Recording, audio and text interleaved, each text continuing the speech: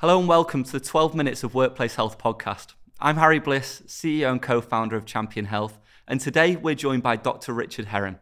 Richard was a former Vice President of Health at BP and is also a member of our Global Wellbeing Advisory Board at Champion Health. Today we're going to be discussing the future of workplace health, what health and wellbeing strategies look like, and as well as how we can engage senior leadership teams in wellbeing going forwards. Welcome to the podcast, Richard. Hello, Richard. How are you? I'm very well, Harry. Good to speak with you again. Likewise. So I'm really interested to find out a little bit more and get our audience to find out a bit more around converting people across the senior leadership team. It's a challenge that many people face towards well-being. Before we go into that, could you just share a little bit more around your background, the work that you've done at BP and also with the likes of the World Health Organization? I'm a doctor by background, many years. Then after leaving hospital, internal medicine, 30 years ago, really, it's amazing. I've worked in industry with chemical companies, with pharmaceutical companies, and latterly with BP. And I also do quite a lot of work with the NHS as well, National Health Service at the moment. Occupational health, I guess, is the main discipline. But I think it's much more sort of organizational health is how I would put it. When it comes to your time across BP and managing and supporting the well-being of tens of thousands of employees, must have been a hell of a lot that you learned there. And there must have been a lot that you learned in terms of converting the leadership team to really engage in well-being. What are the lessons that you learned across that time frame? Well, I think you have to break your time down into different phases, I think. When you first start with an organization, I think really, in many cases, you spend the first couple of months, probably 6 months, really just working out which way is up, getting to know the organization, who's who, how it's organized, how it behaves, what the culture's like. But shortly after that, I think you're really thinking about where do I want to be in the next 2 to 5? What are the sort of longer term things that I want to make happen in this organization? Because they take a little longer. So I think first thing I would suggest is you really think about the phasing of what you're going to be doing. I think the second thing, and it's almost the first thing really, and it is part of that 6 months, the time you spend really understanding the nature of the business you're advising is absolutely well spent. And really understanding what their problems are that you can help with. I think the biggest lesson I've learned really is stop selling health and well-being and start sorting out the problems of the organization using health and well-being. If you take that strategy, then you stop seeing leaders sort of glazing over, oh my goodness, not another person coming to sell me stuff about my well-being. You've actually got someone who's going to help me deliver what I have to deliver, keep me in a job, keep my company successful. So I think flip it on its head. Don't try and spend too much time purely selling your product, health and well-being. Really spend a lot of time understanding what the nature of the organization is and what the problems are. And that's really giving you the biggest clues on how you can sort of make interventions that are going to be useful. I think we'll get support and we'll get sticky as well. They'll tend to stick. I think that's a big challenge that we hear around that stickiness and getting people to come back using those services and using the interventions that we speak about. When it comes to people across the organization with different remits, especially across the leadership teams, how important is it to customize the way that you talk to them and talk in their language? And are there any examples that you've got within there for a CFO through to a head of operations, for example? Well, I think sometimes we put a bit too much attention on speaking their language and it rather sort of confuses a little bit. So if you think about you talking to the CFO, there's a tendency to think, oh my goodness, I need to know all about profit and loss. I need to know about EBITDA, return on shares, all sorts of things, and start talking in that language. Another little lesson I've learned is never try and out-finance a CFO. You know, it's pretty obvious you're an amateur, if not, almost ignorant of what their level of expertise is. And there's really little point competing with them on the basis of language, but understand what their agenda is. It's just the same conversation we just started, really.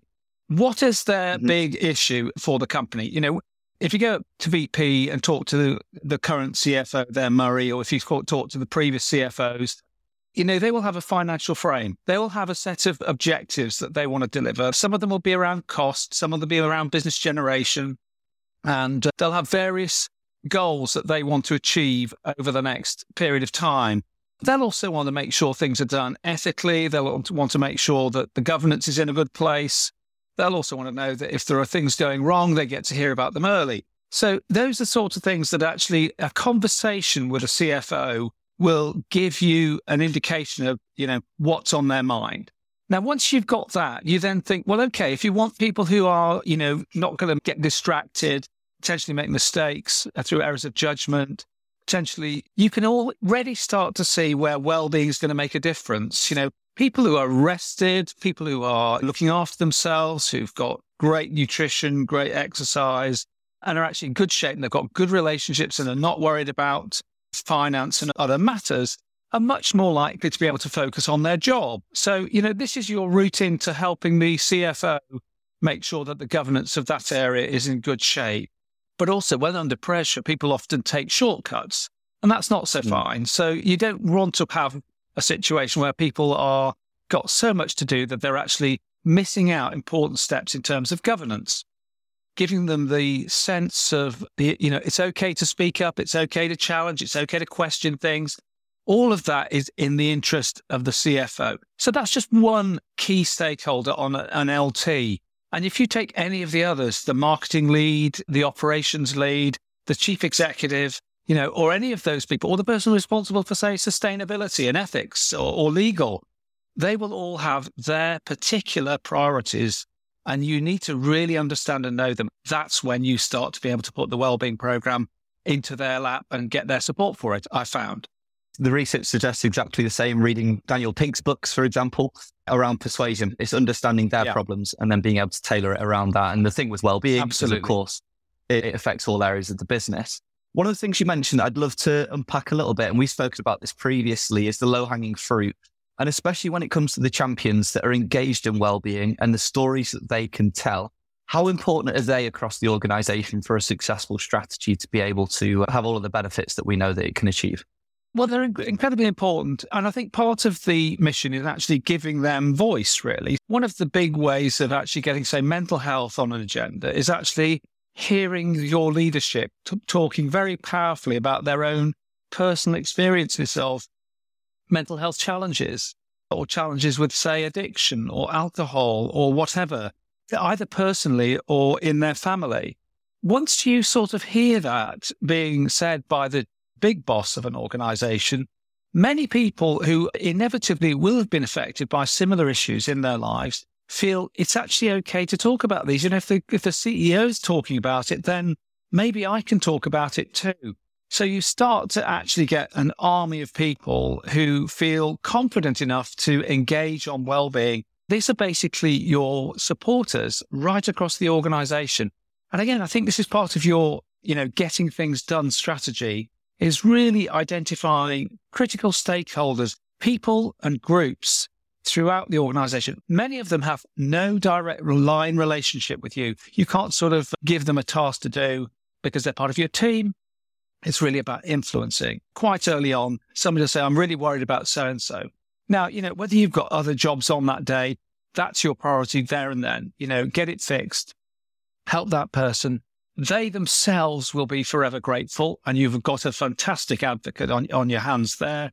And similarly, so will their boss. And you'll be beginning to get the sort of viral effect that, oh, we had a problem with this and Richard sorted it out. It's great. You don't want, I tried to get to see the doctor who's just too busy, or I tried to get somebody sorted out and they didn't have any time for me. So I think those are the sort of low-hanging fruit. It's a bit of an art, but it's actually trying to identify which things really need to get done, which is sort of urgent to do. The sort of urgent and important matrix as well. That same matrix is worth looking at. Don't waste your time on lots of things that really aren't important, and certainly those that are not urgent in that early period. And one of the themes that I wanted to pick back up on that you mentioned around halfway through today's session is around self-care and the importance of self-care. And it seems to have got quite a bad reputation recently with people criticizing the likes of mindfulness yoga programs that we know the evidence suggests that it has huge impact. What's your take on it at the moment? Well, I don't think those two things are the same thing, actually. So I don't know I would conflate them. When your boss is not on top of things, when they're stressed, when they're anxious, when they're worried about things, everybody knows, oh, don't go and speak with the boss today. They're in a bit of a mood. If you're the boss that they're talking about in that way, they're also going to perhaps not tell you about something that's just not going so well right now.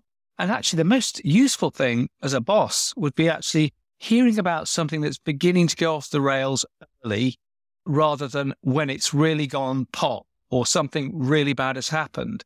So, that's really around helping big leaders to really be on top of their emotional game. And that's about their anxiety and their well-being. Now, how they get to that point is very much an individual journey. But what it does need is periods of recovery as well as focus and attention on the work that they're doing. You can't just keep going relentlessly without a break. Otherwise, all of your neurochemistry tells you shouldn't be doing this. You start to make thought mistakes. You start to misread the signals. You potentially get angry with people that you shouldn't because you thought you saw something that wasn't actually correct. And relationships can get easily broken. So a strategy for managing that situation, which involves how to switch off, how to sort of check in with yourself that you are actually looking after your own self, is really, really important. Now, that switching off thing is really around doing something that is entirely different to what you do every day. If you're a guy or a lady who's reading the financial pages, The Economist every day, you're dealing with the CFO, all the financial reports, reading those things over the weekend is actually not switching off, even if you enjoy it. That's called obsessive passion. And it squeezes out all those other things that we depend on, great relationships, sleep, and looking after ourselves. So doing something different, it could be meditation, it could be yoga, it could be those sorts of things. Or it could be, I like cycling, or I like swimming, or I like just walking with my dog, or whatever it is that I like doing. It's got to be doing something a bit different. Now, I think the problem is those sorts of things are very real. They're very tactical. So that means it's often the case we hear a narrative about we can sort out well-being problems with yoga and meditation and cake and sandwiches and things. This is the myth. The reality is the majority of the significant impacts on people's well-being at work are around the behaviors around them. You join a company, you leave a boss because they might be a bully, because they might be in command and control mode, because they give you no praise for what you do, because they don't involve you in decision-making. So if you're trying to enhance well-being, I would say the primary intervention is organizational every time. Now, that isn't to diminish the importance of apps and support programs and information and behavior change programs for individuals, in terms of self-care. But doing that without the former is basically a recipe for disaster. It's basically PR, we care, but actually under the bonnet, we don't. It doesn't sit well with actually people actually feeling better and functioning better and delivering a great day's work and actually going home feeling that they've got a sense of purpose and fulfillment. So, what I find amazing is if this is really applied common sense, it's not that common. It's actually difficult for many people to articulate that to leaders, to tell leaders about this common sense, because they're worried about what might happen. I might look stupid, or I don't know what the boss will think. So if you can't say it yourself, well, that's an indication of their culture a little bit, but you probably need an advocate, maybe an occupational health leader, maybe a well-being leader, maybe somebody else who really gets well-being in your organization. We've talked about zealots and converts in the past. It's that sort of conversation about who really gets this already that I can trust. How do we address those sorts of things? So, meditation, great place for it. It's not everybody's cup of tea, but something different, something that switches your brain from focus and attention mode to mind-wandering mode. That in the bath mode where you have your best ideas, where you really sort of suddenly come up with things that are great rather than you're really paying attention to the detail. Yeah, I absolutely love that. And I completely agree as well around the organizational change and the culture coming first and then the self-care coming second as well. Richard, these podcasts are always too short, but loads to unpack within there for our listeners today. So just want to say a huge thank you for joining us today and for sharing your expertise. Absolute pleasure, Harry. Look forward to seeing you again soon. For more exclusive insights and content around workplace wellbeing, please subscribe to this podcast, and we look forward to seeing you on the next episode.